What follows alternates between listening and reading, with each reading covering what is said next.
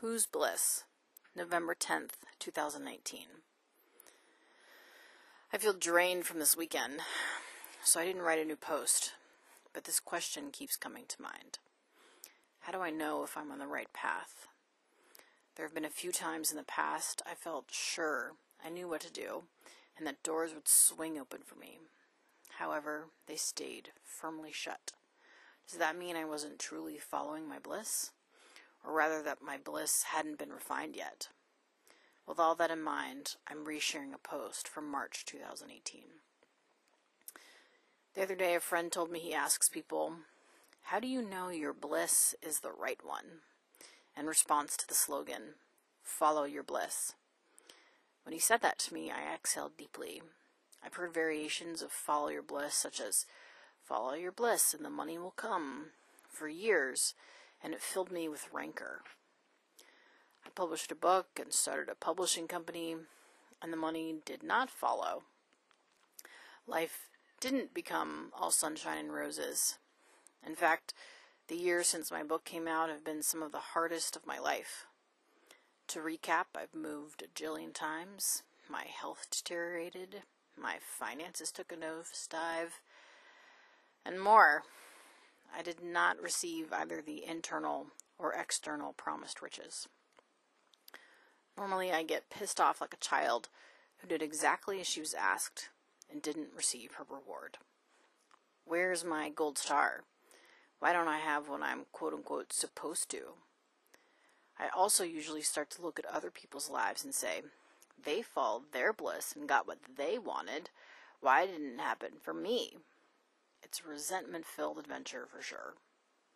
When I ponder that my bliss isn't the right one, I feel better. Perhaps my bliss is ego-driven and self-centered. Perhaps the bliss I'm following will lead me to a place I ultimately don't want to go. Maybe I don't know what's best for me, and maybe I don't know what my bliss is. I'm a strong believer in a power greater than myself. I've seen over and over again that I'm guided. And if that's true, that means there's something doing the guiding. And more often than not, that something knows better and knows more than I do, which also relates to how I pray. My prayer is a variation of, I don't know what's best for me, universe. Only you know what's best for me. I want what you want for me. Please align my will with yours. I think bliss is like that. If I had it my way, I'd live a super cushy life without any drama, with money flowing in due to little effort on my part, seeing beautiful things every day, and eating decadent food. That sounds lovely, but it also means I wouldn't confront any of my issues. I wouldn't deal with any of my demons. In the same conversation with my friend, I told him I can't suppress anything, and because that's true, I'd rather confront my issues head on. Confronting my issues has made me a better person and a happier person.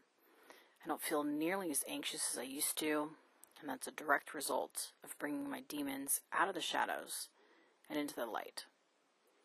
That leads me to believe that perhaps my higher power is thinking of my long-term happiness and bliss rather than a short-term gain. Perhaps real bliss then is not mine, but what my higher power wants, and I'd feel happier if I aligned my will accordingly. It's difficult for me to maintain that perspective, but it seems worth a shot. After all, I'd much rather feel happier for a longer period of time than a shorter one. I dream of a world where we realize sometimes our bliss takes us places that don't serve us. A world where we understand there's a difference between the bliss we aim for and the bliss our higher power wants for us. A world where we understand whose bliss will ultimately lead us where we want to go. Another world is not only possible, it's probable.